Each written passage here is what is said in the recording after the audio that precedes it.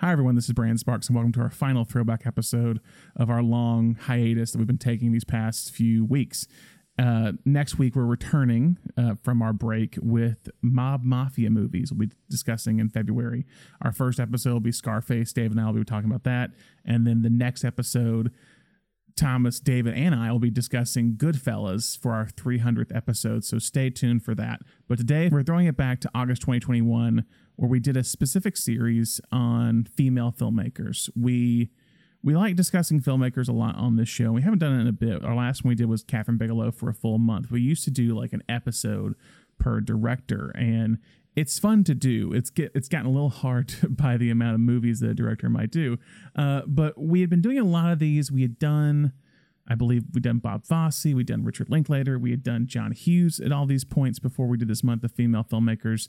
And we wanted to kind of showcase certain women filmmakers that we loved and that might not have fit with the genre. Because initially our conceit of the show was to do like an old movie, a new movie, a kind of random movie within the genre, and then to cap off our series discussion, we would do a director who would work within that genre. And we noticed we had picked a lot of male directors, and we wanted to kind of focus on female filmmakers that might not have fit with a specific genre that we wanted to discuss. We had discussed Karen Kusama, who had done Jennifer's Body, Aeon Flux, and most recently Destroyer with Nicole Kidman, I believe was her last movie. She might have one after that I'm blanking on. But then we also did Amy Heckerling, who did Fast Times at Ridgemont High and Clueless. And we also did Deborah Granick, who did Winter's Bone, Leave No Trace.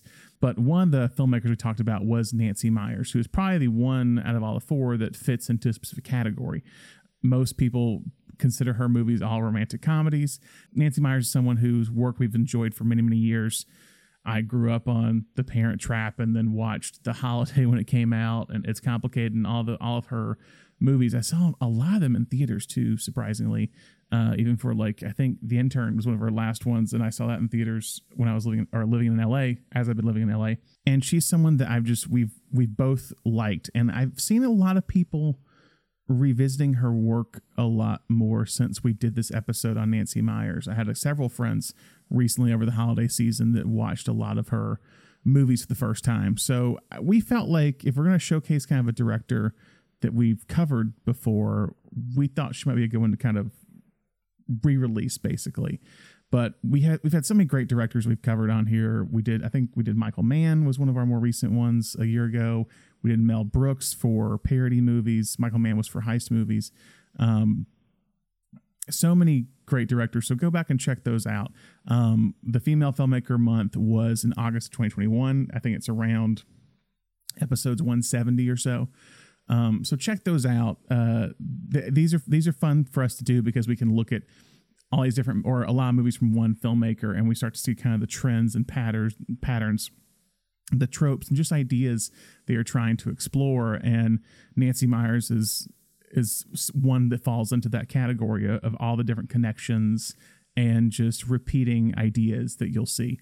So we hope you enjoy this episode, the throwback episode of Nancy Meyers. Feel free to check out any of our other director episodes. If there's a director you want us to cover, maybe for a month, we can try and do that again. It just takes a lot of time because the amount of movies that a director might have. But yeah, send us your thoughts, your ideas of directors you might want to see us cover. We'll consider it because we love doing that. And that's some of Thomas's favorite episodes. And he always wants to kind of return to that. It's just finding the time. So if you guys have any ideas for that, we have a few. We want to hear what you guys think on some directors you might want to hear us talk about. So yeah, we hope you enjoy this episode of Nancy Meyers, kind of her whole life, her movies, all that stuff. So thanks for listening. Hope you enjoy.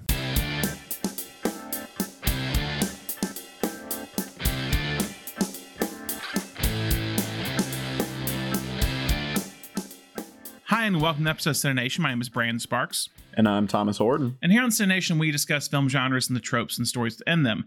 But this month, we're doing something new, as we've said. Each week this month, we'll be talking about a specific filmmaker or a specific female filmmaker. That's kind of our reoccurring theme for this month. And many of our director episodes have been kind of male-dominated, as we said before. We have a lot of female filmmakers that we don't always discuss, or sometimes doesn't fit into the genres we're doing for the month and all that stuff. But today's director that we're talking about, I feel like this has been in the works for a while. I feel like this has been mentioned several times of the person we're doing today. But before we dive into the work of Nancy Meyers, what we talked about these past few weeks, Thomas, in terms of female filmmakers? Well, we've talked a lot more about kind of the journey that they have to go through. Yeah. And it's a little bit more difficult, obviously. We know from past experience or past information from any industry, it's a little bit more difficult. But movies specifically, we've talked about how difficult it is to either keep your vision intact, especially within like an independent production model like Deborah Granick, but also to keep your vision intact within a studio model like we talked about Karen Kusama and her experience specifically with Aeon Flux kind of being taken off of the movie completely, being brought back. And then we've talked about the concept of movie jail, which is this idea for any filmmaker that if you make a bad movie, you got to go to purgatory for a little while before you can make your next one. But movie jail, as we've seen, always seems to last a little bit longer for the female filmmakers after a flop than it does for the men, who a lot of times can just come right back with the next one. No, I agree completely. And what's going to be odd about today is that Nancy Meyers is like the opposite of our previous two people. Because Nancy Meyers, to my knowledge, in terms of making stuff, has never really been put in movie jail because she has constantly been successful. And she's been able to kind of consistently, not as much as she should, but has been able to consistently make stuff that she is interested in, compared to, say, Deborah Granick, who kind of always has trouble with getting stuff off the ground. But today, what I think we'll be talking about with Nancy Meyers is this idea of, I think, gender bias with this in terms of how a filmmaker is viewed. Where someone who is very deliberate and meticulous with, say, a Scorsese or a Spielberg is considered as an auteur or even Tarantino, because Tarantino is going to be relevant in today's episode, of just how kind of consistent their vision is, how true their vision is, and how much like the vision is theirs, and how it's applauded by most men, but with someone like Nancy Meyers is kind of put into the quote unquote chick flick category, which is every article I've read about her, about talking about kind of her influence, has always been, people always put her in this box of she writes chick flicks and it's not really, it's easy.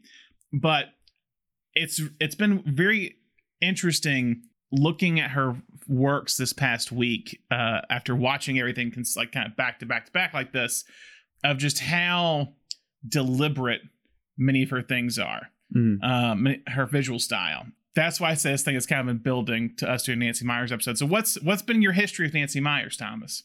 Well, I would say I definitely got started on Nancy Meyers young, as I think many people of our age did, because Parent Trap was like prime going to the movies age for me. Yeah, 98. I was 6. As far as I can remember, Lindsay Lohan was my first crush. Okay. I remember the Disney store at the mall had like cardboard cutouts of Lindsay Lohan in the window, and I was like, that girl is cute, and I didn't even know, like, I was 6. But yeah, my family definitely saw Parent Trap in theaters. We were big. My parents were big on like showing us the old school live action Disney movies when I was a kid. So we had definitely seen, like, we had a VHS copy of the original Parent Trap, and so we saw it probably opening weekend, and that was one we got like immediately on VHS after it came out, and that was a staple for like road trips with the little VCR in the car. And I remember one night we made, it's funny, my our babysitter's like new boyfriend came over one night, and we made him watch both Parent Traps back to back, and he sat, and I remember he like laughed during the new Parent Trap. He had never seen it before, and they're married and have like 3 kids now. So good for him. He passed the test. Oh, there we go. That's not Parent Trap brings people together, and but both literally in the movie and outside of it. That's great. But yeah, and then it just kind of became. I distinctly remember my parents going on a date to see What Women Want and coming home and being like, that movie was hilarious. And then a lot of her stuff became TBS regulars on the weekends. I saw a lot of these movies. I told you right before we started, aside from Parent Trap and The Holiday, I don't know that I've ever watched any of her other movies beginning to end. It's just something I caught in pieces on TBS many times. Yeah, and so here's the thing. Going off, you said your parents did date night What Women Want. I feel like I saw 4 of her movies. She's directed 6 films. I feel like I saw 4 of them in theaters. Really? Like, I think my parents took me to What Women Want. I believe that happened. I believe that was a thing. Because Parent Trap I saw, What Women Want I saw. I have a very specific story with It's Complicated. I did see that in theaters. And I did see The Intern in theaters. So big Nancy Meyers fanboy, I'm realizing in this episode. I knew I liked her. I didn't know I liked her this much. I will say this, as we talked about previously, and we've kind of texted back and forth, the one thing that we didn't realize with her movies until this episode is how long they are. Mm-hmm. I didn't realize how long they were until I was like going through them. I was like, oh, every one of these films is over 2 hours long. Yeah. Which is something like I said, I've definitely seen What Women Want from beginning to end previously. Yeah. I had seen Something's Gotta Give from beginning to end previously, but I don't think I'd ever done it in one sitting. And you don't realize, if you do have something on the TV, it's got commercials cut in, so you don't really realize how long the actual runtime is. But yeah, I put on Something's Gotta Give, and it popped up like 2 hours and 15 minutes, and I was like, really? Like, trying to think through in my mind immediately, kind of went through the structure of the film as I knew it, which we can talk about. Her structures is kind of wild. But yeah, it was something like in my head, I couldn't put together how it was 2 hours, but it's there. It's definitely there. It was very much like, whoa, this thing is very, so here's my term. I'm starting to call Nancy Meyers movies that I never thought, because I don't know if they really exist in this way. I'm gonna call Nancy Meyers movies are epic rom-coms. Okay. They're epic rom-coms. Because there's a lot of things happening. Even I was thinking of it watching Parent Trap this time. Like, no, it is. I don't even know that's 3-act structure, because it's pretty. The acts are pretty evenly divided between locations. So you've got camp, California, London, Santa Barbara, camping trip, and then the finale. But she always has kind of that coda at the end. She has a lot of, I won't say multiple endings, but there's always this like tied up with a bow type thing in most films. It's complicated, not as much, but still kind of there. So here's what I'm saying with the epic rom-com, because I'm having some tropes here. So, easy one, a long runtime. I feel like most rom-coms are in that 90-minute to 100-minute range. Even 80 minutes. And this is the shortest movie she made was The Intern at 2 hours and 1 minute. How long is Parent Trap? Parent Trap is like 2 hours and 8. Wow. For a kid, so like Disney signed off on that for a kids movie. That's insane. It's insane. So there's a long runtime. I'm not trying to put anyone off with Meyers films, by the way, because I'm not saying it's fully a bad thing. They're long runtimes. Characters are either traveling long distances or we're jumping to and from major locations in the story. Almost all of them, except What Women Want, has multiple cities these characters either live in or visit. I think each film has multiple storylines that weave within one another. Yep. Even the kind of The Intern still has these other like side plot lines that are going on in the background. And I think the locations are usually extravagant in terms of either scale or design. Yeah. It's almost like a little, I don't want to say fantasy, because I don't want to knock that in that way, but it is very much a specific world that all of these films live in. And that's why it's like, it feels like how an epic movie might be, but it is a rom-com version of that epic movie. So yeah, and so a lot of our films too are like, they're influenced by screwball comedies, which we've talked about many times in the show. Like, when looking at, say, stuff like Preston Sturges and Howard Hawks, and she mentioned some of these by name in movies, like in The Holiday, she mentions Barbara Stanwyck. Barbara Stanwyck would be perfect for a Nancy Meyers film. I think one that's kind of set her apart from certain people is her later stories are about older characters, which is very different at that point in time. I think before there became like a surge of like old people doing like young people things. Does that make sense? Of like that became kind of a trend. And the big thing that she doesn't get enough credit for is that she's had 3 films that have made over $100 million in the US alone. 3 of her 6 films, and 5 of her 6 films have made over $100 million worldwide at the box office. So like incredibly successful in terms of financial side of it. So do you want to hear about Nancy Meyers' early beginnings, Thomas? Yeah. Because some of this is going to explain a lot.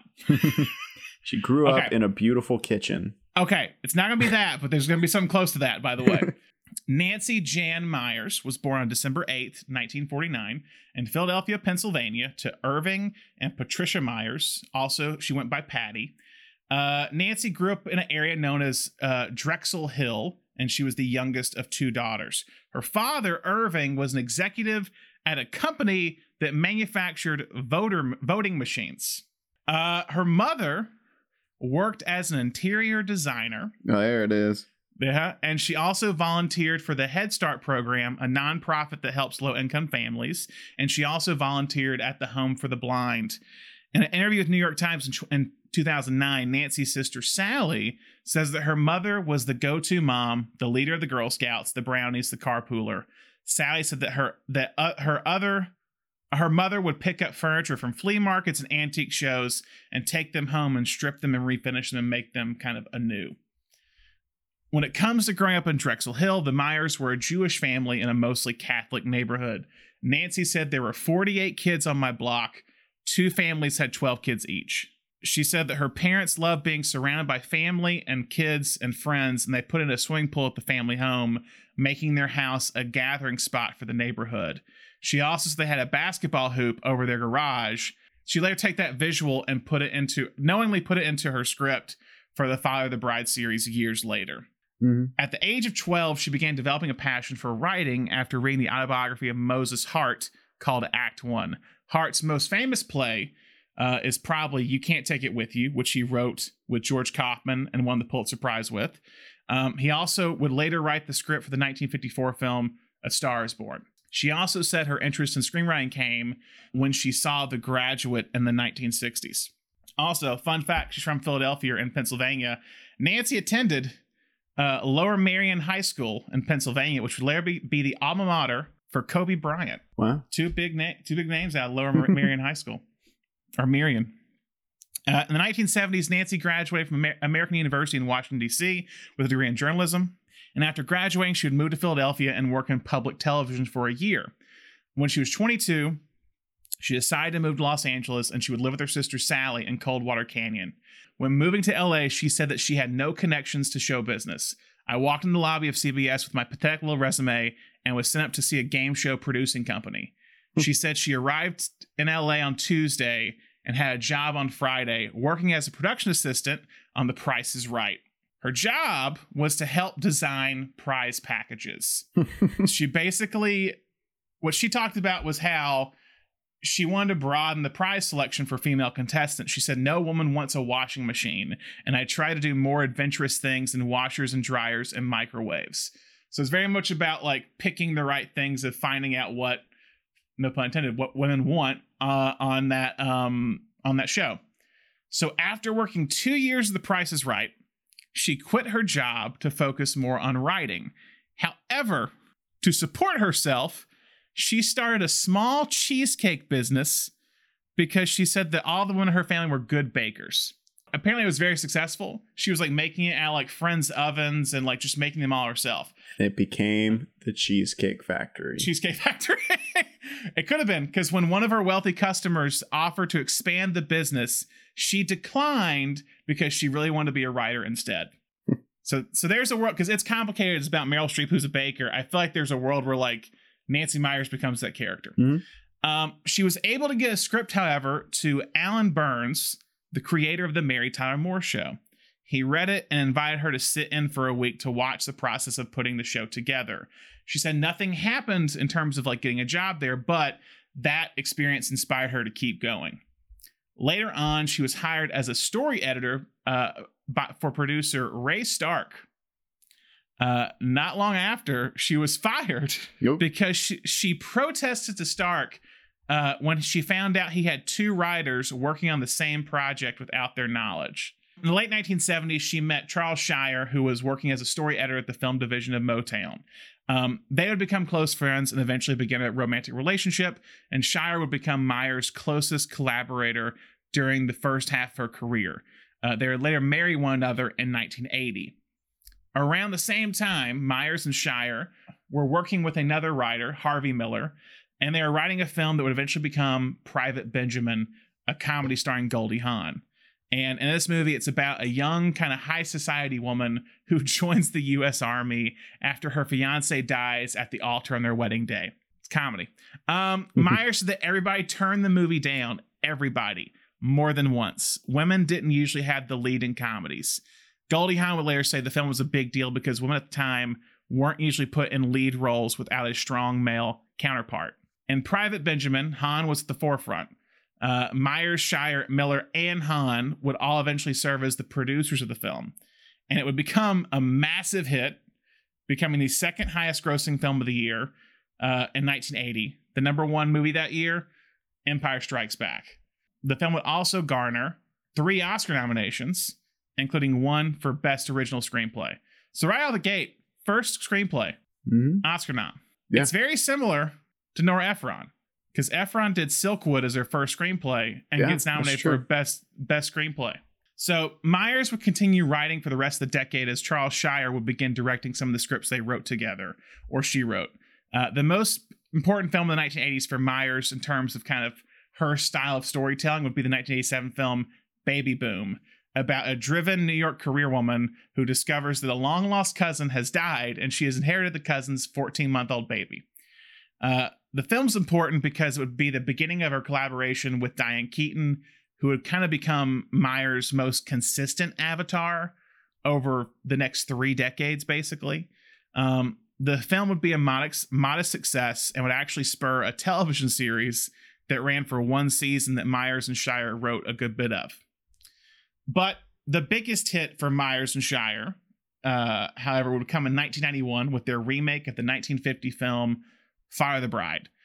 Shire would direct the film and co-write the script with Meyers. The film would reunite the duo with Diane Keaton and would also be the first collaboration between Meyers and Steve Martin. The film would eventually gross about $90 million at the box office and be the first film that complained about why there are always more hot dog buns in the package than the hot dog package. I do have to note also another movie I have seen a dozen times and have never watched beginning to end. That was a that was actually not a TBS. That was a WGN staple. That makes sense. That makes a little sense because it's not Planes, Trains, and Automobiles, but because it's Chicago, because WGN's Chicago station. Yep.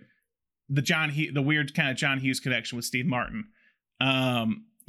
Steve Martin's freak out in the grocery store about the hot dog buns, I think is perfection. When I was a kid, I was obsessed with Martin Short in both of the Father of the Bride movies. Yeah, as a wedding planner.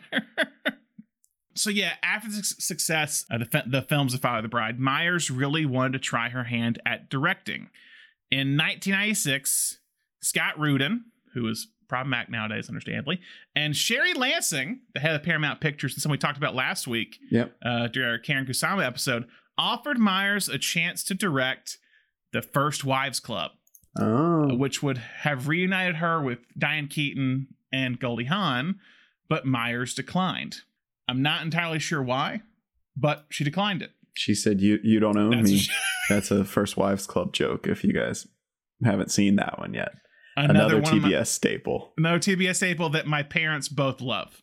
I swear to you, when I was back home for like the Christmas time, when I was stuck there for 3 months, I swear to you that movie was on at least 7 times while I was home. But yeah, so she declined it, but that would eventually set up her directorial debut and that would be the 1998 film remake of The Parent Trap. So, Thomas, for those who don't know, can you tell them what The Parent Trap is about? Parent Trap is actually bonkers when you stop to think about it. I think many of her films are, by the way. I want to state that now. I think many of her films can be kind just of that when I was a kid, I completely accepted that this was something that could happen. It's about a man and a woman who were married in a brief fling on a cruise ship, and had babies, had a pair of twins, but decided to split up. And that they were going, in order to never have to see each other again, they were, instead of splitting custody, they were going to split the twins. Yeah, insane idea. The father was going to raise his daughter in California on his vineyard, and the mother was going to raise her daughter in London, where she is a wedding dress designer. But the two girls, both played by Lindsay Lohan, end up meeting at summer camp and decide to hatch a plan where they're each going to go, they're going to swap with each other and then bring their parents together and make them fall back in love so they can be a family again. And there's a side story about the Dennis Quaid has a new girlfriend who's going to be the fiance. Yes, Dennis Quaid is the father, and Natasha Richardson is the charming mother. Okay, thank you for saying charming, because when I watched this movie, I forgot how amazing Natasha Richardson is in this film. Mm-hmm. Like charming, lovely, eloquent, I think just amazing. And what I love about her, take away Diane Keaton and Baby Boom, but I feel like she's kind of the prototype Nancy Meyers female lead in a way. Because here's the thing about Parent Trap. It is a rom-com from the perspective of the kids. Yeah. That's what it is. Because the core of it is just getting these two parents back together. And I could see why Meyers would be kind of the Hollywood-wise would be the good choice for this, is because of Fire the Bride. Mm-hmm. We talked about this, I think, with with Josie and the Pussycats. With those two directors, how they had written for Brady Bunch, and kind of that meta approach, and how they're everyone tried to want them to basically do another TV show movie, a movie based on a TV show. And I could see Hollywood being like, oh, what's the old IP that we have from the 50s or 60s, and who can do that? Oh, who did the Fire the Bride thing? Nancy Meyers. Gotta throw this out there. Better than the original. I agree with you completely. I enjoy the original. There's some part, and we watched both of them. As a kid, I could sit there and tell you scene by scene what was different. But I love Maureen O'Hara. But yeah, the remakes better. I think the big thing is that Lohan is I think Lohan's stuff, her more recent things in terms of just public incidents or public life overshadows some of her films that she did. Mm-hmm. And this to me is one of the best child debuts ever, honestly. Yeah, absolutely. It's insane. She steals this movie. And as a kid, I noticed it watching this time, which it probably escaped me when I was 6 when this movie came out, but yeah. But she established, and I mean, this is Meyers as well, but she establishes these characters well enough that you can even when, she's not just leaning on a British accent to separate the two of them. You can tell the difference between these two girls from her performance and the way that she plays them. Yes. Which is pretty incredible. To go off that, it's funny. So I was reading up on an interview that Meyers did in DGA Quarterly, and she said that when they held the first preview of the film, she walked out and she saw Michael Eisner at the candy counter in the lobby. And Michael Eisner, for those who know, was the head of Disney at the time. And he told her, he goes, you're so lucky, because in the original we had just one kid. You're lucky you found these two girls. I think some people, without knowing anything about Lohan, it's they probably just said, oh, it's without the credits or whatever, assume this is just two twins. Is what it is. And she does it incredibly well. And I studied it this time from a technical point of view, and there's maybe 2 scenes where the lighting on the like compositing is just a touch off, but it's pretty incredibly done as far as putting her together with herself in scenes. Yeah. I mean, and I think too, because this is 98, but also like Meyers is the first time director having to handle this big of a visual effects thing, essentially. So she goes, they had to use motion control to do it right. And she goes, it was complicated and I really didn't know how to do it. We had a prep day. I want to say it again. We had a prep day to go over the process. And by the end of the day, I had a little better understanding, but I approached the movie like it wasn't an effects film. I just tried to make it authentic. They would have to shoot every scene twice and on children's hours. And for people who know about producing, they couldn't shoot full days with Lohan, basically. And she gives credit to her director of photography, Dean Cundey, who had done films like Who Framed Roger Rabbit and Jurassic Park. Yeah. So like you have a really good effects driven DP, which really helps you with that. And Dean Cundey would end up shooting 3 of her 6 films. Yeah, it should be stated for people who don't know about children's hours. Children have very limited amount of times they can work per day. And so that is why normally you want twins to play one character instead of getting one actor to play twins. Yeah. Yeah, so like for example, for those who don't know, like Full House, why the Olsen twins were so good is that you could use one twin for part of the day and the other twin for the other part of the day. And the Sprouse twins for Big Daddy and Friends and all their stuff when they were little. And the younger you are, the less hours you can work. So like if you're like 16, 17, you can push and like get closer to a full day. But when you're like 10 or 11, like how many hours do you think she's gonna be able to work a day? 6 with schooling built into that. You have to give them schooling breaks. Yeah, and that's a lot. And for a typical shoot day, it's at least 12 hours. So you're gonna shoot half a day with her, and that's it. But yeah, Lohan would wear an earpiece during her scenes, so they would play back the other sister's dialogue for her, like her version of it. But she did have a stand-in. Quick side note: she'd have a stand-in by the name of Aaron Mackey. And Mackey would later become famous for playing Glinda in Wicked on Broadway and for several of the national tours. Oh, wow. And Meyers would later cast her as one of the school moms in The Intern. It's one of the ones that De Niro talks to at the party, which is the redheaded one. But she was Lohan's stand-in. I mean, do you want to bring up the structure here? Or we want to set it for, because her structure is odd. It's like... She throws in that camping trip at the end of the movie. But is it the end of the movie? Like, yeah, it's like what is the climax of this movie? Exactly. You know, is it it's almost like there's a climax. She builds a climax. She builds her movies out in sequences, and she puts a climax in each of her sequences, which I mean people do, but she doesn't have like a climax you can really point to in most of her movies, as far as I can think of. Maybe What Women Want, but I don't know. The climax in that one is kind of like misguided. It's not where you would expect it to be.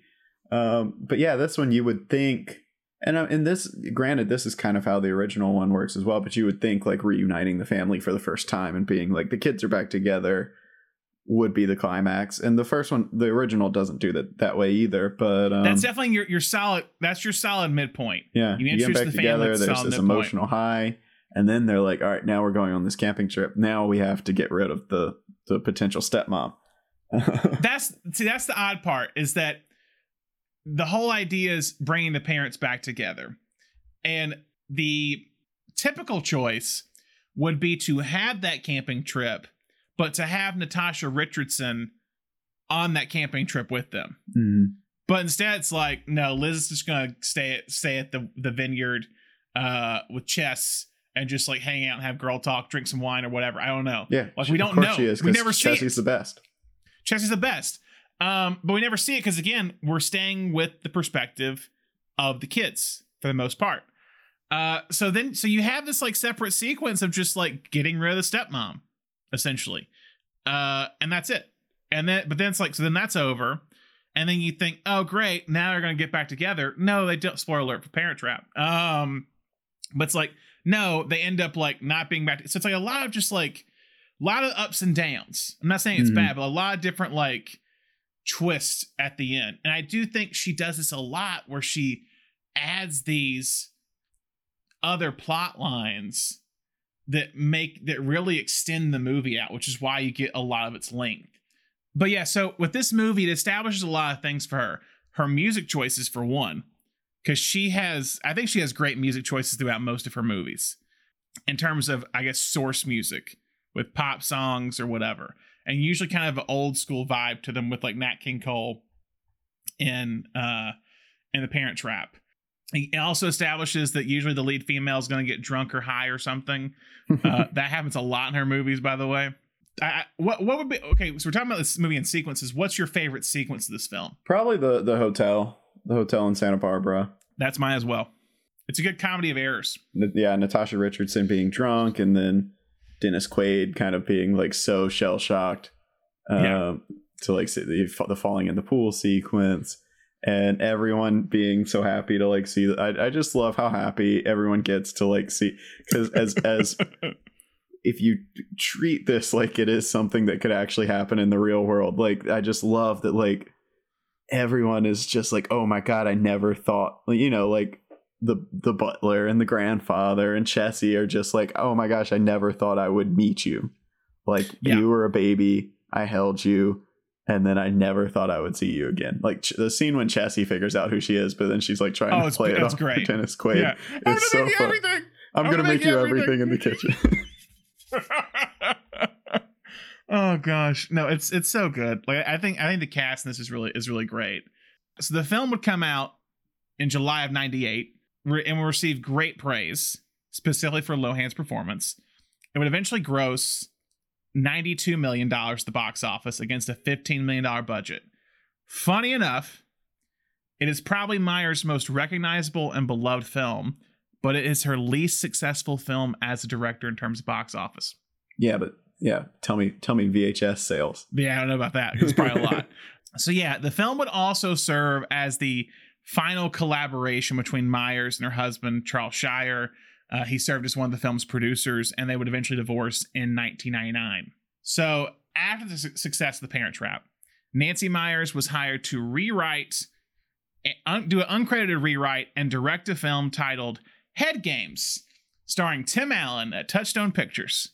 The film would later switch to Paramount, gain a new title and a new star, and that film become What Women Want, starring Mel Gibson. Ooh, very different movie. Yeah.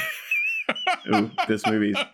I know Mel Gibson is kind of creepy in real life, but this movie is infinitely creepier if it's Tim Allen. It's Tim Allen, yes, yeah. And Gibson at this point, one of Hollywood's biggest leading men, and at the turn of the millennium, I guess you could say. So yeah, so Meyers not credited as a writer in this movie, but she practically rewrote the entire film. And so the film is about Nick Marshall, a Chicago, I think she's in Chicago. Yeah, Chicago advertiser who was infamous for being a womanizer and a misogynist and all of that. Darcy, a advertiser from another firm, a competing firm played by Helen Hunt, is hired at his job for the position he is gunning for. He becomes upset thinking that like she's being hired because she is a woman. One night, when testing out the new female-centric products that Darcy wants the company to sell, Nick accidentally electrocutes himself and develops the fantastical ability to hear women's thoughts. So what are your thoughts on What Women Want? Yeah, I mean, maybe some of it hasn't aged as well. Yeah. But overall, it's very charming, I think. Gibson's great in it. I love Helen Hunt. They've got great chemistry in this one. It's got maybe a few too many threads that could get it back down below 2 hours. 2 hours, yep. But yeah, it's got some really nice moments to it.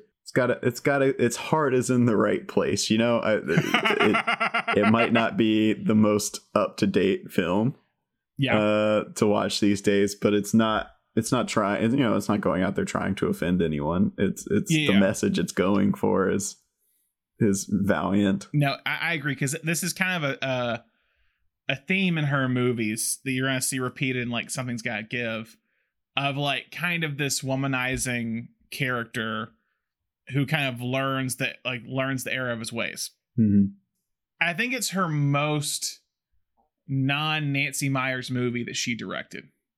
It's like there's elements of it. I think Darcy is very much a Nancy Meyers creation of this like kind of career-centric woman who kind of tells you how she thinks and is kind of misunderstood, specifically in a man's world. That's very much something that happens in a lot of her films. But yeah, there's character tropes that are outdated in this movie. I think Marissa Tomei, who I love, her character is so weird. Like in terms of being like, it's like she's kind of Marissa Tomei like works the coffee shop and like in the first floor of Mel Gibson's building, and they're always flirting back and forth, and then they have sex at one point, and it's like, oh yeah, I'll call you. And then you just have her like stalker, like show up to his apartment and be like, I haven't heard from you. Where have you been this entire time?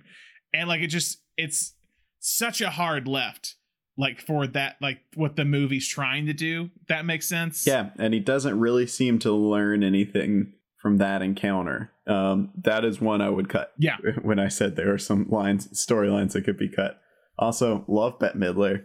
Don't really know why she's in this. Well, you gotta have the thing is she never comes back into it. Yeah. If she came back into it might make sense. I actually like that scene, but as a whole, doesn't need to be there. I agree with you. Just focus on and you know, there's the thing is I do kind of like that he learns how to be a better person in 3 different ways. You know, how to be a better lover with Helen Hunt, how to be a more considerate, you know, significant other, how to be a better father, and then I guess how to be a better just human being, co-worker, whatever, with Judy Greer's storyline. Judy Greer's character, yeah. But that's a lot to tackle in one movie. It is.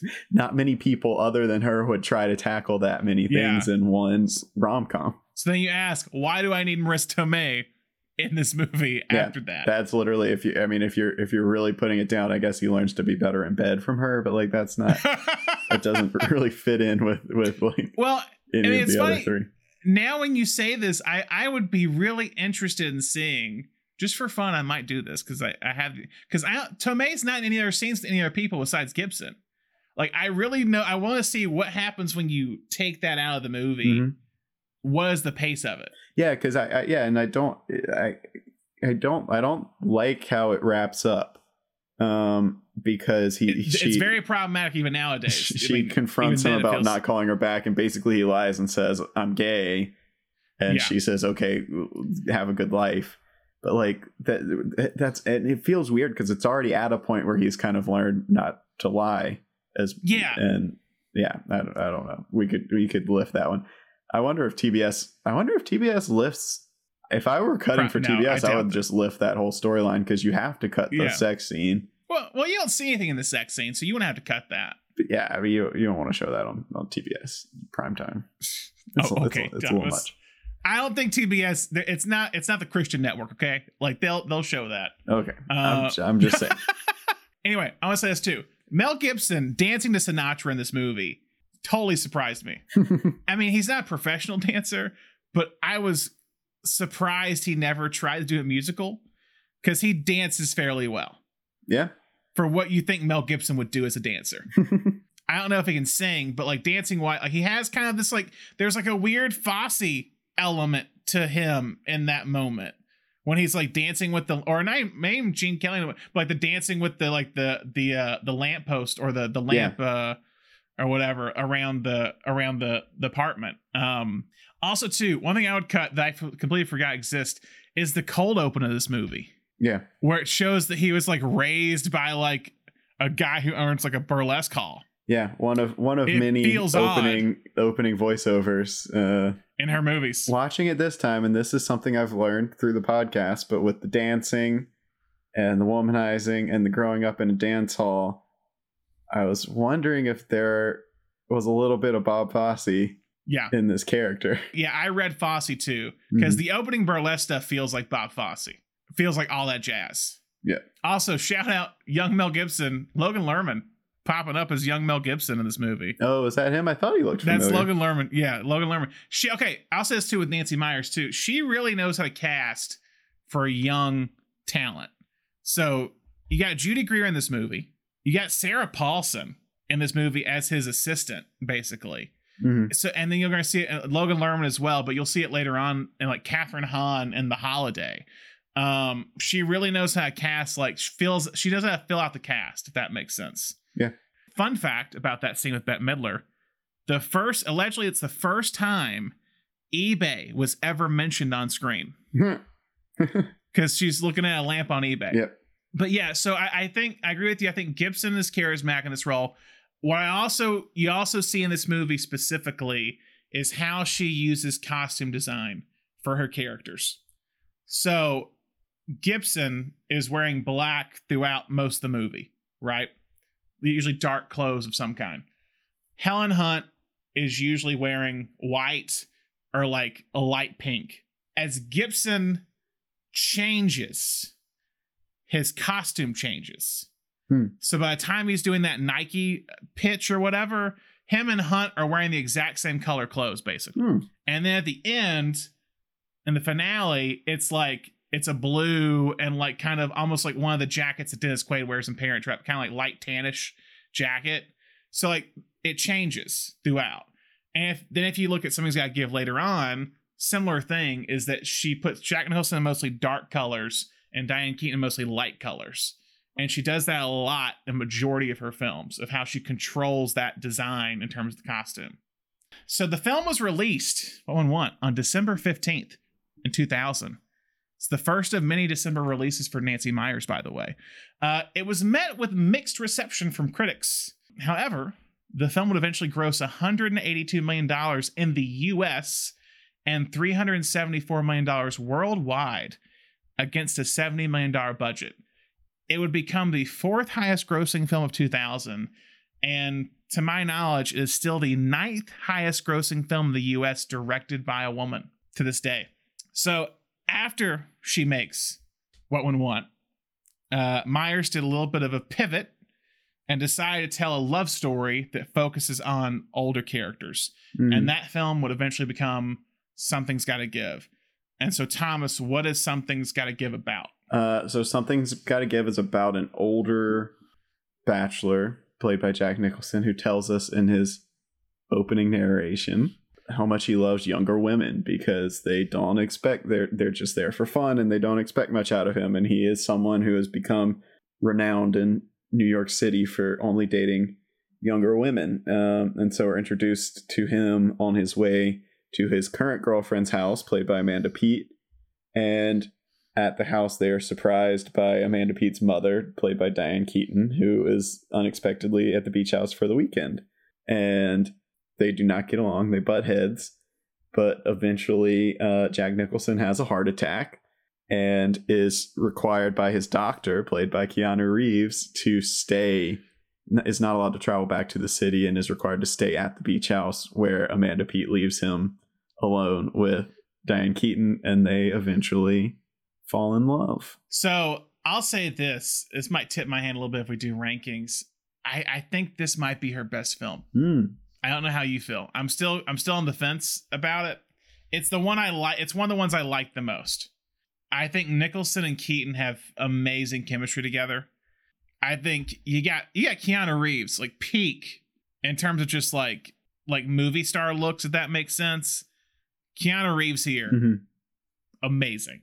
Like extremely charming, like so different than like looking at like The Matrix that just come out recently. Like I think we didn't mention Frances McDormand as Diane Keaton's sister in this movie. Yeah. Who's there? No, I really like this movie a lot. I like the world that she has in this movie. Again, in terms of visual structure, the DP was Michael Ballhaus, who was Scorsese's DP. And you can see it specifically in the scenes of Diane Keaton's crying montage, which I think is amazing. Like the camera, it's like Goodfellas. Like the camera is just like circling her as she's like typing out her play, just crying. I don't know how to explain, except go watch it. Like in terms of just like if you're watching it in the movie, because the rest of the movie is not like that at all in terms of visuals. And all of a sudden, she just goes crazy in terms of how she's moving the camera in that moment. I think it's amazing. But yeah, I think it's a sweet movie. I think it's a charming movie. I think she finally kind of masters her design in this movie. Like her aesthetics, if that makes sense, is this movie. And then kind of continues to play off of that for the next few films. I think it's really in this film where she really nails down the whole kind of white, kind of light, soft look that would be there for the rest of the film she does.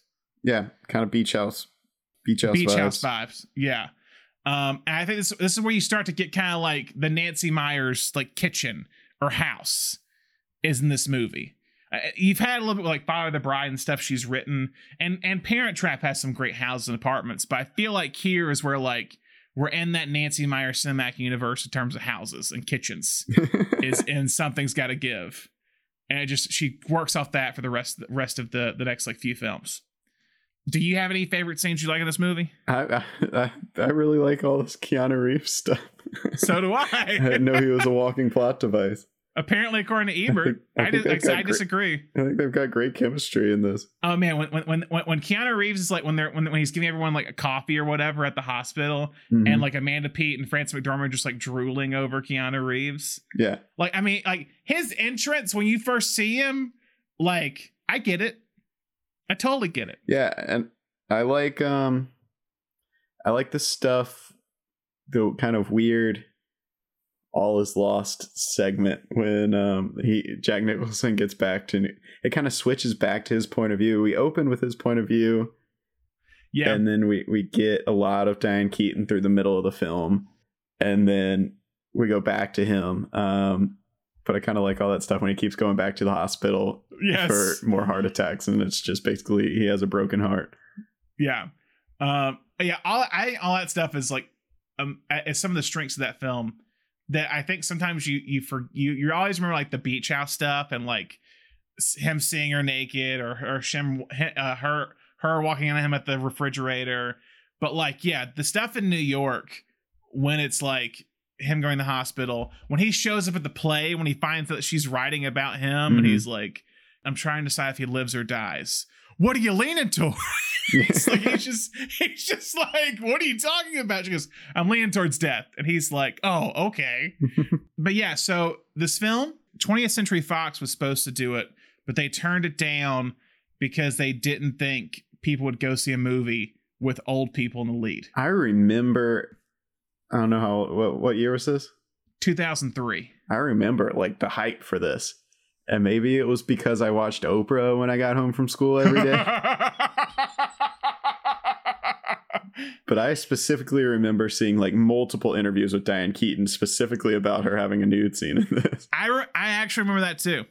That was a big deal of like, it's kind of like showing a older person love story and just like because here's the thing about some of Nancy Meyers movies that she does that I think is interesting. For the type of the demographic she's going for, some stuff reads like a sex comedy for adults.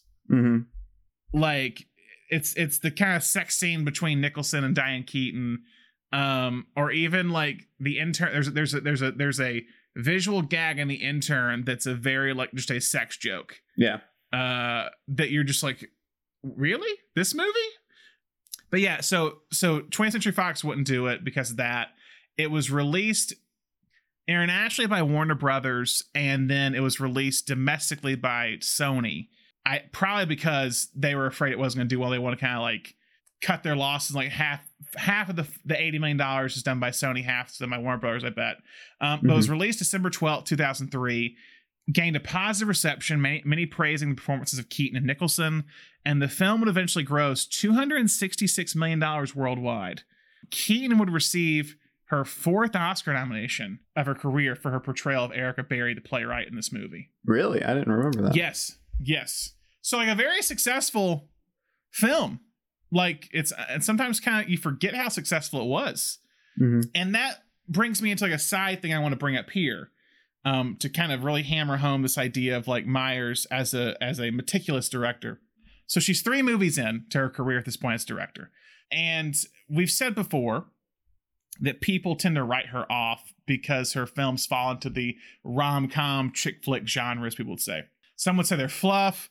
Some would say they're unrealistic. I think there was a good critic for The Guardian said how like people claim her movies is unrealistic, but then like they talk about how realistic The Martian is, or like things like these movies that like these movies are like fantasy. Oh, look how realistic it is. Like, yeah, but this isn't realistic.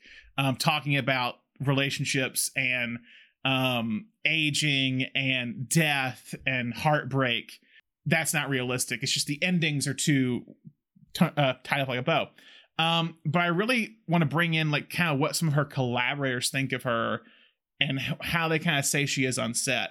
Because after 3 massively successful films here, she's becoming one of the hottest directors in Hollywood, and was attracting a lot of talent with her.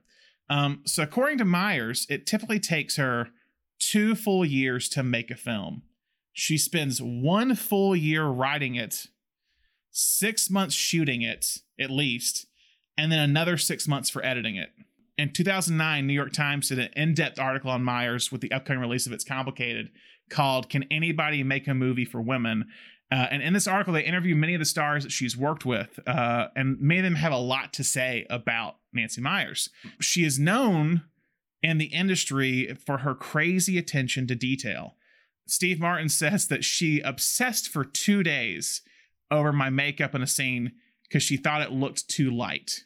Jack Nicholson called her an indomitable force, just constantly focused. Nothing's really changing her mind. After working with her on It's Complicated, Alec Baldwin compared her meticulous and time-consuming approach with Martin Scorsese, saying, everything that's in the frame is of concern. What's the book on the table behind you? Move those flowers. I don't like those sheets. Even the 2017 film Home Again that she produced and her daughter directed, star Reese Witherspoon said that one time Nancy yelled, cut, went over to talk to her daughter who was directing, and then Nancy came back over to the set and changed the arrangement of the flowers in the background. Meyers is also known for a lot of takes. Like, it sounds almost like not Fincher level takes, but a lot of them.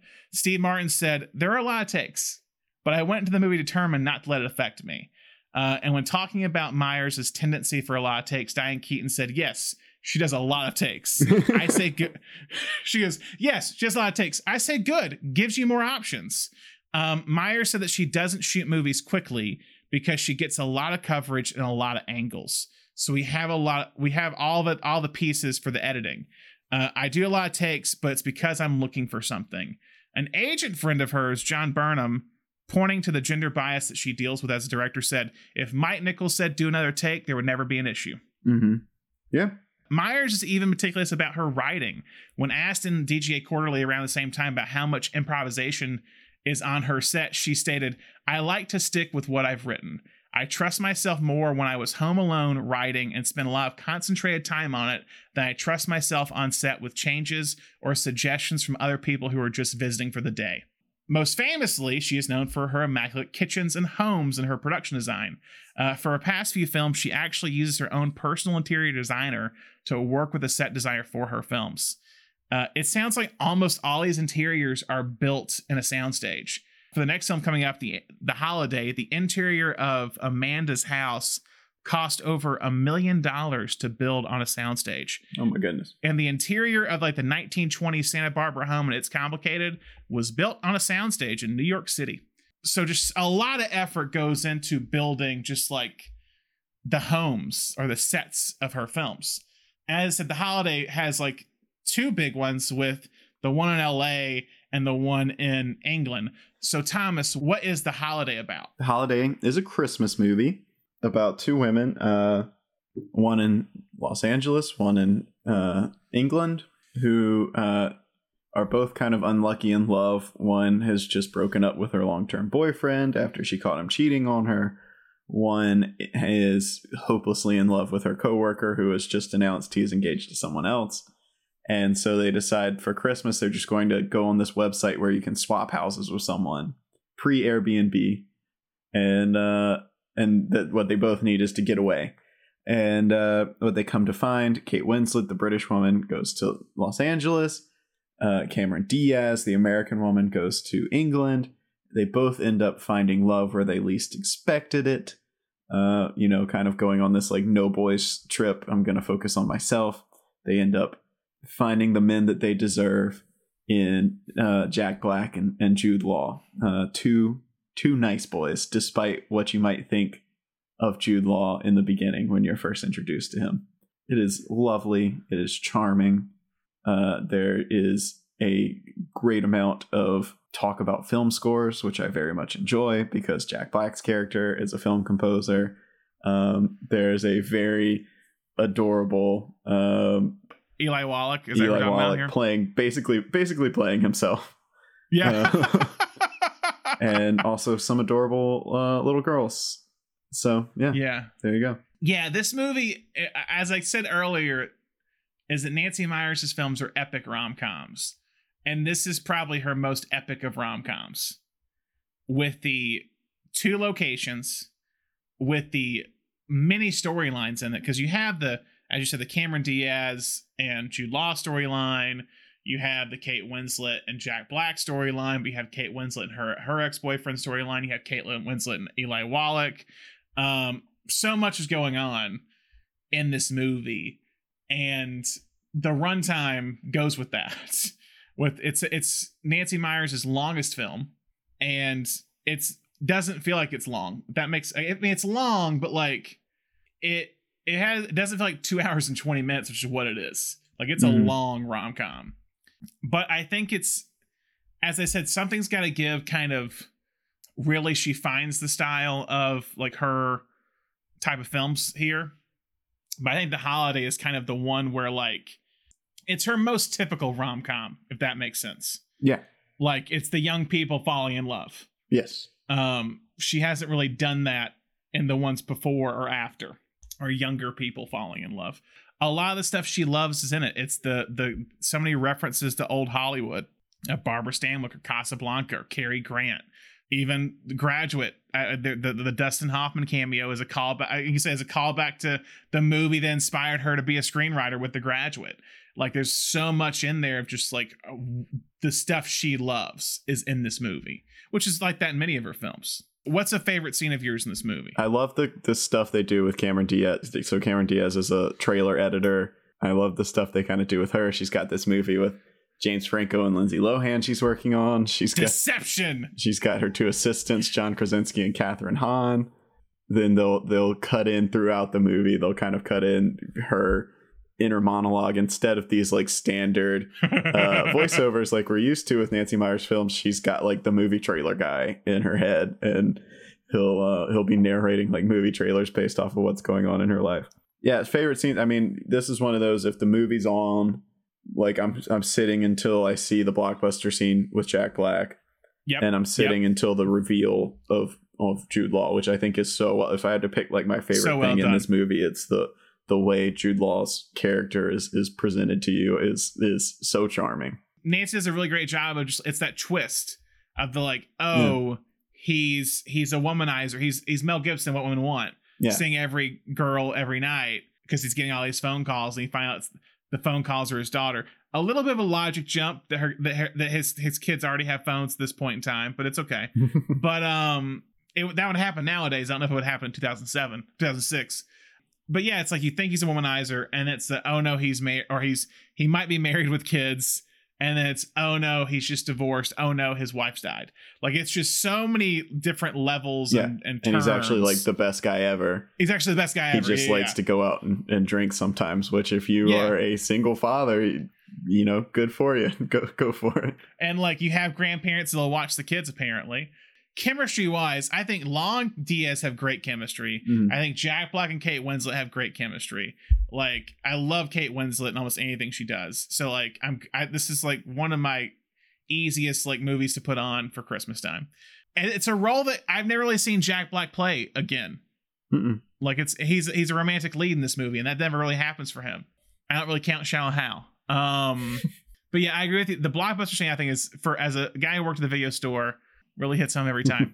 And that's the only time he really does any like Jack Black in this movie, but it works. It really works. It's that and the playing his like kind of his scooterly do, like his scatting that he does. Mm-hmm. Like, those are the two things. They're very Jack Blackisms. What I find funny is, like, I was watching it this time, I was like, what's the conversation Jack Black has with Edward Burns in this movie? Because, like, they're like best friends and we never see them together. Mm-hmm. And, like, he's now dating. Hey, man, I'm dating this woman that lives in your old house. And that she's now, like, good friends with, like, your ex-girlfriend. Like, what do you? Here's the thing. Wait, I mean, this is a spoiler alert for the holiday. I'm sorry if you haven't seen it, but what do you think happens to these two couples? I think they live happily ever after. Brandon, don't try and start me down that path. Okay. Those little girls get a new mother, and her name is Cameron Diaz. And Jack Black and Kate Winslet, like, live in the house next door is what it is. Mm-hmm. Like, okay, I'll believe you. Is this a big movie you watched on Christmas time? Yeah, this is in the rotation. You know, it's funny. There's like the 3 hallowed Christmas movies in my house, which are Miracle on 34th Street, It's a Wonderful Life, and White Christmas. And those are the ones that we like fight over in our family, like what we're gonna watch Christmas Eve night. But then, like, it's funny that the ones that we don't count as like hallowed are the ones that we actually watch every year, because we're like so busy fighting over like what's going to be Christmas Eve night, and we know it's one of those 3. We don't watch them in the lead up to Christmas Eve, but we'll watch Love Actually, we'll watch The Holiday, we'll watch Just Friends. Yeah, we'll watch Die Hard, we'll watch Elf, all that kind of stuff. I see more than those 3 that we like really love because we're fighting over that. I feel like, do you also watch Four Christmases? And that was your pitch that one year. We do like Four Christmases a lot. Yeah. Yes, this is one that it has a sneaky following. Mm-hmm. It's the second most popular film. This is a little bit spoiled on stats. It's the second most popular film on Letterboxd of her films. We're gonna have to speed through stats anyway, because I told you I wanted this episode to be shorter than a Nancy Meyers movie. It's gonna be short, don't worry. So this movie comes out December. Surprise, surprise, surprise. Released on December 8th, 2006. It was made for $85 million. However, received a mixed reception from critics upon release. Many praised the film for its performances and its aesthetics, but they deemed the plot predictable. The film, however, would do better with audiences, only grossing $65 million in the US, but grossed a total of $205 million worldwide. So it's a little surprising how well it played. Interesting. Internationally, because usually comedies and rom-coms don't do well, like, outside of the States. Wonder if it made a lot of money in England. I mean, I don't know. It didn't make $100 million worth, probably. You don't know, they might really love Kate Winslet there. And Jude Law. Or what's Rufus Sewell? Rufus Sewell. Yeah, Rufus Sewell. So yeah, as we said, it's gaining a following because of the Christmas time feel, and it's kind of always play on cable during Christmas time. To show you the difference between critics and audiences today, the film currently sits at, I believe, 49% on Rotten Tomatoes for critics and at 80% for audiences. Big difference. Yeah, I would not have known that one was rotten. That's one of those movies we just never bothered looking at the Rotten Tomatoes score. Exactly. After that, that's 2006. Her next film, 3 years later, It's Complicated. And It's Complicated is kind of a love triangle movie that stars Meryl Streep, Alec Baldwin, and Steve Martin. And so Meryl Streep and Alec Baldwin are a couple that have been divorced for 10 years. And after their divorce, they slowly begin to see each other again after like a one-night stand type thing at their son's graduation. And so Alec Baldwin, who is married now to a much younger woman and who is trying to do like fertility tests to have a baby with her, played by Lake Bell, they are having this affair. As they're having this affair, Meryl Streep is remodeling her house, and the architect that is remodeling her house, Adam, played by Steve Martin. And so it's kind of this comedy of errors with these kind of 3 people and this kind of love triangle. Meryl Streep is a baker, to go back to Nancy Meyers being a baker that made cheesecakes at one point in her life. It's very much going with that kind of theme that she's kind of drawing from real life experience. So I saw this movie in theaters. Thomas, weird story. I saw it New Year's Eve night by myself, my senior year of high school. I was a loner, okay? I didn't have anything to do on New Year's Eve, and I went to see It's Complicated at Cobb Theaters in Tuscaloosa, Alabama. And I distinctly remember, because now it makes sense of this movie being long, because I went in like 10:05 or whatever. And I remember fireworks going off literally around us, like hearing it outside as the ending of this movie is happening. I wouldn't think of a Nancy Meyers film as a midnight movie, but apparently it was for me at 18 years old. I just revealed a lot about myself here, guys. But yeah, this one's a little bit difficult for me because I love the cast. Again, it's a very similar thing. I think the cast is amazing. It's very much in the Nancy Meyers world. I love her and Steve Martin together. And Alec Baldwin's fun with her, but I really love Steve Martin in pretty much anything. And I think they're great. I kind of like they get high at one point in the movie and they're like at a party. And I think Steve Martin high is a fun thing, but also Meryl Streep high is also kind of fun. So, but it sometimes feels a little bit like her most like Nancy Meyers in a blender, where it's like all of her elements are thrown together and it feels a little bit, I don't know if it's a rehash, but it just feels too much of the same thing.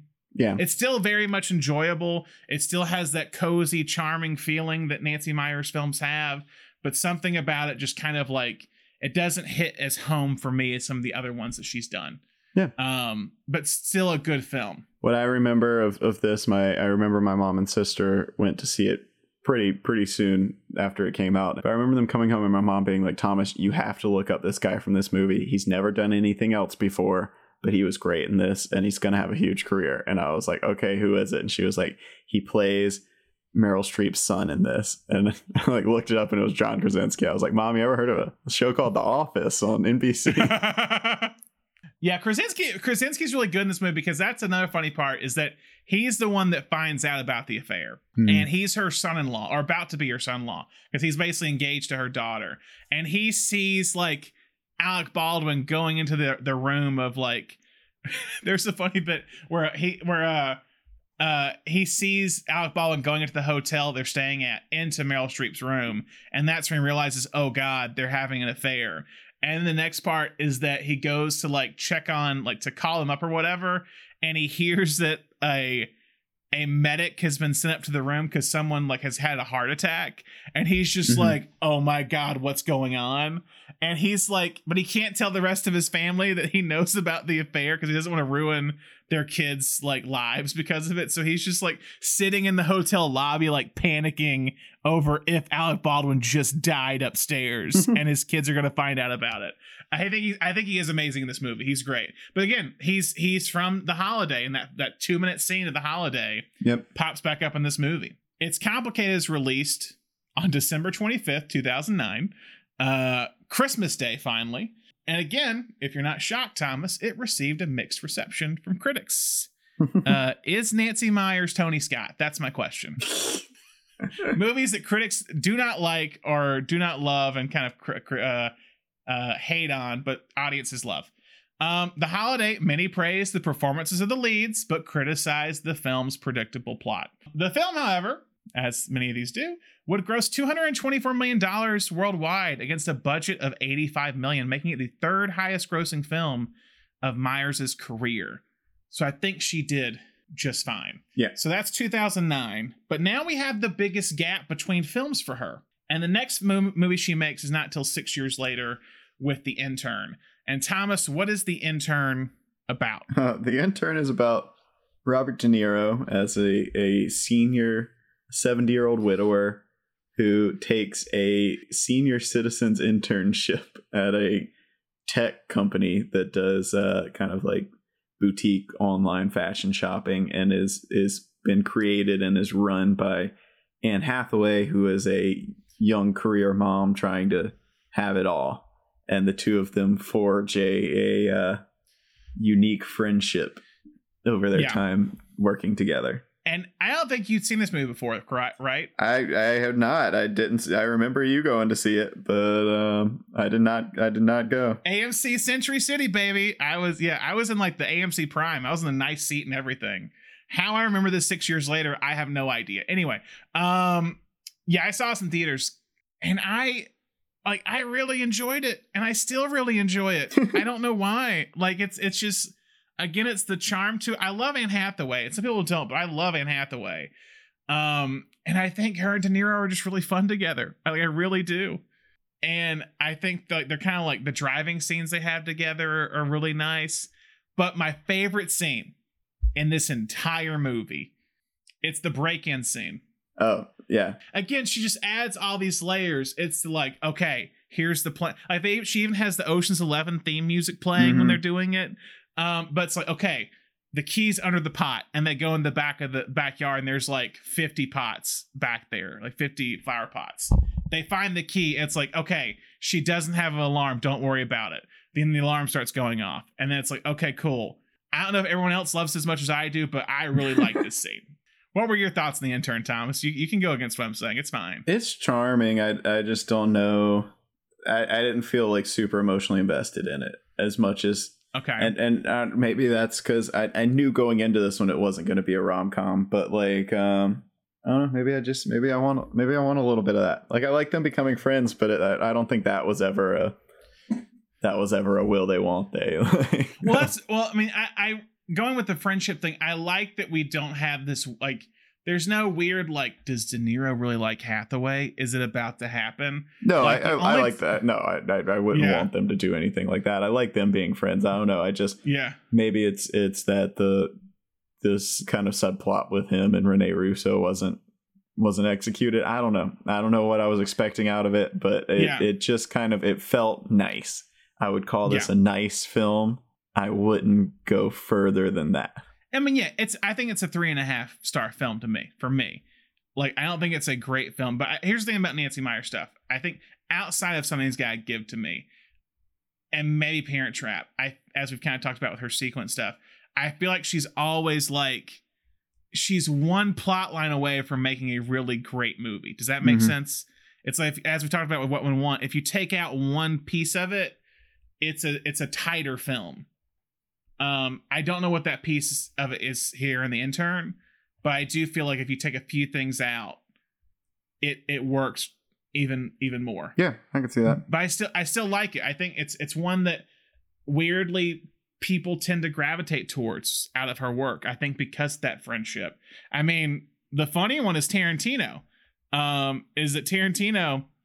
He named it as one of his favorite films 2015. Like his top 10. The line that he said. He was interviewed by when they were doing Hateful Eight. He was interviewed. Someone asked him about, like, he did a Hollywood Reporter roundtable where it's like all like guys, and someone talked about the, like, why there wasn't any female filmmakers on that kind of roundtable for the Oscars. But this is the quote he said. I'm not saying Tarantino's like the person to kind of carry the torch for female filmmakers, but I think he makes some valid points here. He goes, it does seem to be some degree there's a boom or bust aspect when it comes to Hollywood. When it comes to Hollywood for female directors, there becomes an era when there's a lot working, then that settles down and there's a dry period. But frankly, maybe I'm just talking shit, because the thing is, there are female directors. Maybe we're not being the ones that are being asked to be on the Hollywood Reporter roundtable. One of my favorite movies this last year was Nancy Meyers' The Intern. They're not considering that for the Oscars, even though I think Robert De Niro gave one of the best performances this year in that movie. I thought the script was actually one of her best, right up there with It's Complicated. They're not asking her to be part of the discussion. Huh. Again, I'm not gonna say he's right up there with It's Complicated is an interesting Tarantino take. Statement. So he's saying that It's Complicated is also good. But again, I'm not gonna fully go with what he's like saying it's one of the best of the year, but I do think he brings up the valid point we've been kind of talking about, is that, like, she's somehow always left out of the conversation of, like, director or visual styles. Another article I read talking about how, like, oh, there's a list of like 20 directors that have a unique visual style that is them, and she's like never on there. But Nancy Meyers has I don't know. I wonder if it's the millennial generation or whatever that's kind of like gravitated towards, like, and maybe because we can't buy houses most of the time, the houses we fall in love with are like Nancy Meyers houses, if that makes sense. Like, and that's why we gravitate towards her stuff. Yeah, it must be the millennial in us, because there's a little term called chuggy that many of her houses are, which is we won't go too deep into it, but chuggy's not a good term. It's what the Gen Z calls rich white people. Like, is that Chip and JoJo? Anything Chip and JoJo make is chuggy. What is Chip and JoJo? Chip and JoJo, Fixer Upper, HGTV. You know. Okay, no. Any of that like farmhouse chic. Yeah. Style. That's she's got a lot of that farmhouse sinks in all of her like houses. If you notice. Yeah. I think it was one of the articles I read talking about how like Generation Z is talking about like main character energy, but joke's on you, Nancy Meyers talked about that in The Holiday with Eli Wallach saying like, you're not a side character, you're the lead character in your own story. So Generation Z can have that. So Intern doesn't come out in December, comes out September 25th, 2015, and again received a mixed reception from critics. However, it was also still a success at the box office, grossing $194 million worldwide against a $35 million budget. Wow. Yeah, it's actually shocking. That did so well. Like it's kind of insane. I didn't remember it being that hype, but cool, good for them. Again, I think it's just I think her movies just have a sneaky good following. And again, like, so in that Guardian thing, they talk about how a lot of the people who kind of like not all the time, but a lot of people who give a lot of our movies negative reviews, calling them unrealistic, are usually like guys who are male film critics who like kind of critique it as chick flicks. And I know dudes who are like, I won't watch that, that's a chick flick. But like, she has a very specific style in all of her films.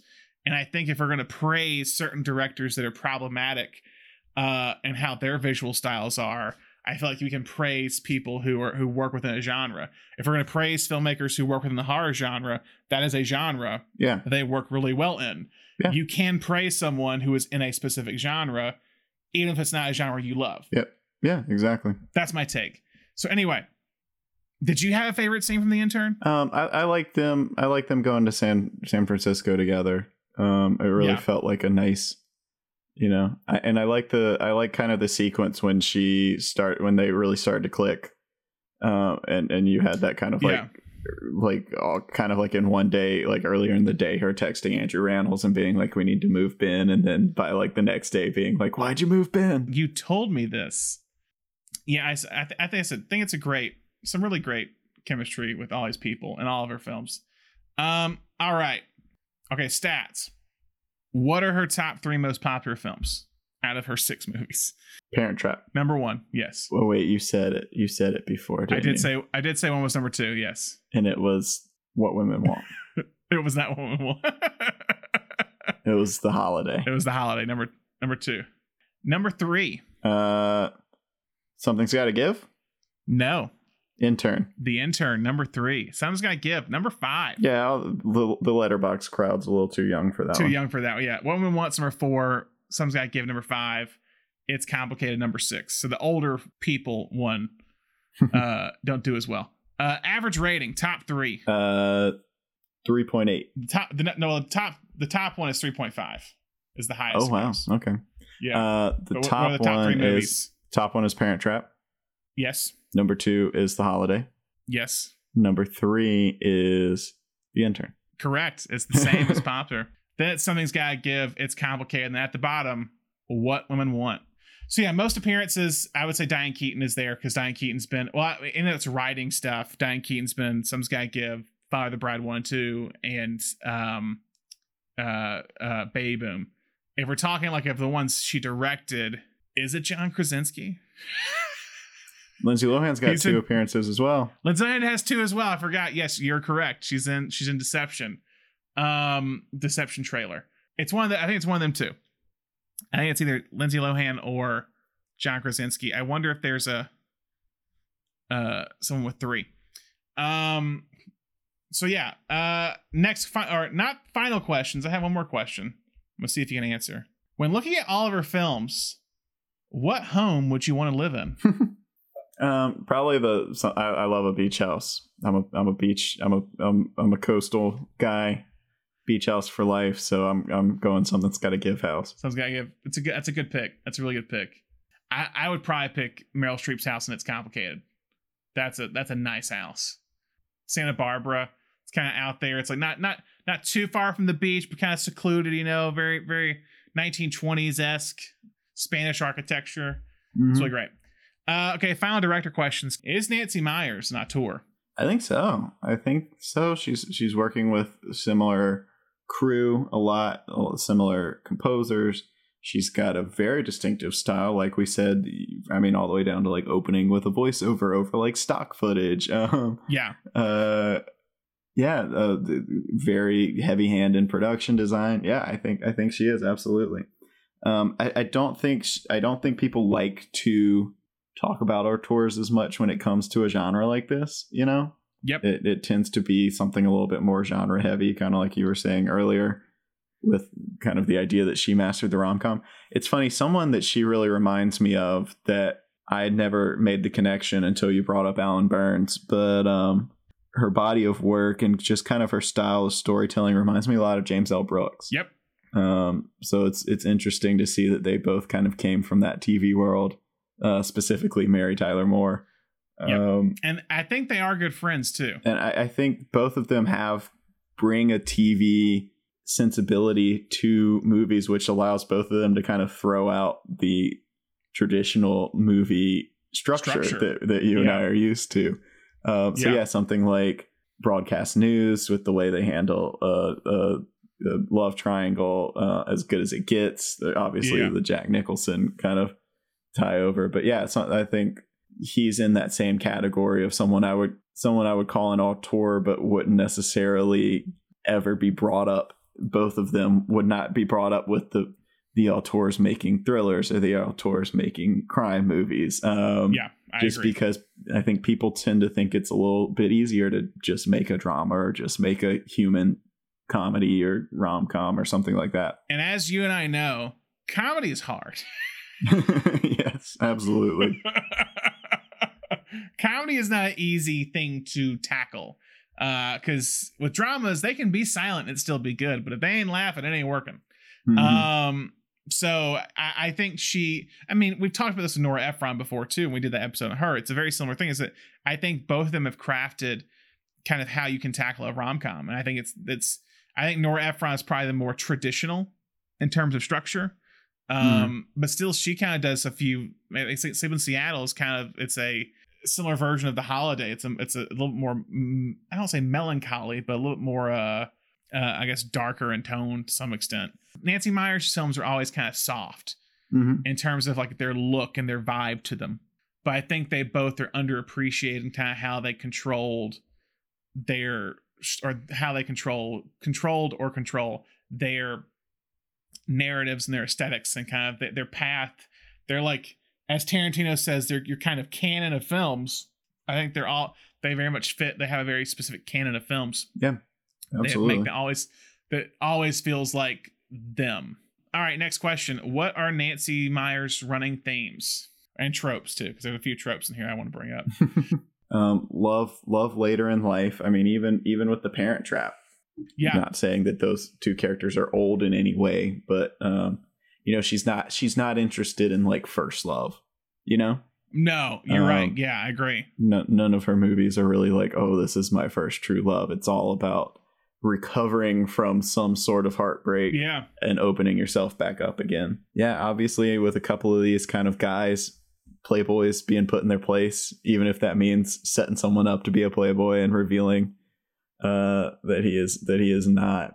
I don't want to say that like empowering women is a theme because that just sounds cheap, but well, I'll say it kind of is agency, female agency for sure. My thing with the female characters with a lot of her films, it's usually, you say we're not talking about young love or first love, it's a lot of the women in her movies, they are already successful, like they have found their spot in their career. What women want is more like Helen Hunt still kind of fighting for it, but she's still good at what she does. Yeah. Meryl Streep, and it's complicated, is she's good at what she does. Diane Keaton is good at what she does as a playwright in that film.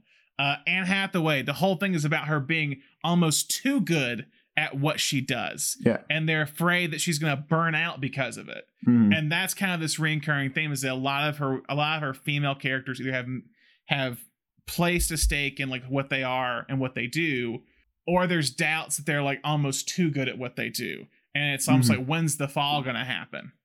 That's kind of this reoccurring theme, and it starts all the way back with Baby Boom, I think, too, with Diane Keaton there. It's this idea of like where they're at in their life, and then love and it's almost like they all end up with someone, but you could theoretically see them not ending up with anyone and it being okay. I feel like, because they have these other things in their lives. With some of them, I think like it's complicated as that one. It does that. The Holiday is kind of the only one that really, you have to have these people get together in the end. Because that is her most, I think, straightforward rom-com. Yeah, although not as much for, I mean, I think the like Hollywood storyline is more focused on her relationship with Eli Wallach than it actually is when you look at it than with Jack Black. Yeah, I think the Cameron Diaz storyline. Yeah. Well, Eli Wallach storyline is also kind of feels like an early version of The Intern in a way. Yeah, of true. Like the friendship angle. But yeah, so, and then tropes. Like I said, it's those characters of the female characters are always in their place. I think her use of music, the way she uses music in her films. I mean, hell, she used a Kendrick Lamar in The Intern. That was odd to me. So she's very. Sometimes the music really hits. Of like modern day stuff, but then it's Butterfly by Crazy Town, and something's gotta give as the opening. So yeah. And so it's this is the easy one, but what genres does she work with then? Yeah, I mean these are rom-coms as non-traditional as they might be in their structure. They're epic rom-coms. Epic rom-coms. There you go. I know I'm joking myself in a way, but I'm also being serious. Like, is there another filmmaker or is there another rom-com you can think of that is like epic in that nature of like, off the top of your head at least, of like jumping from place to place, a extended amount of time, over 2 hours? I mean, the only thing I would say is like the people who are doing like adventure, the adventure movie, that kind of rom-com, the kind of thing that we thought Jungle Cruise was going to be, but wasn't. Yeah. But also I would say Love Actually could be considered like an epic rom-com in terms of like how of the weaving of stories. It's a 2.5 hour runtime. Like I think Nancy Meyers and Love Actually are kind of like Richard Curtis stuff kind of fits into that realm. Definitely. It was specifically with Love Actually. So yeah, rom-coms. I don't love the term chick flicks. I'm not gonna say that because it's not really that. But yeah, it's a rom-com. She does rom-coms. Sue her. She's great at it. She had 5 movies that made over $100 million worldwide. Someone other than chicks were seeing those movies. So that's it on our Nancy Meyers episode. Thomas, what are we doing next week? Next week we will be staying in the realm of comedy. So we did start off with like some heavy weeks into the lighter weeks. But we'll be staying in the realms of comedy with someone we've discussed earlier this month who had an influence on one of our earlier directors, but we'll be talking about Amy Heckerling, a very influential comedic director who kind of paved the way for female directors in the 80s with films like Fast Times at Ridgemont High and Clueless. So we'll be diving into that. So yeah, we saved the 2 fun episodes for last. I was trying to like pace it out, like, can we do it this way? But I was like, we're just gonna have to do the front load it with the dark dramatic ones and the funny kind of probably more mainstream ones in the back half. So yeah, but that's all we have for this episode. Make sure you subscribe to the Nation Podcast on Apple Podcasts, Spotify, Stitcher, or wherever you get your podcast. And if you haven't already, make sure you write us a review on whatever platform you listen to the show on. Yeah, guys, we'd love to hear from you. Love to hear what you've been thinking of this kind of setup we've done this month. And get the word out. Let everybody else know if you're a fan. Any reviews kind of raise our visibility on the platform. And yeah, if you haven't already, make sure you like us on Facebook, Twitter, and Instagram. Thomas, and always, thank you so much for joining me. Yeah, man. Absolutely. And thank you all for listening. We hope you listen to more episodes soon. Bye.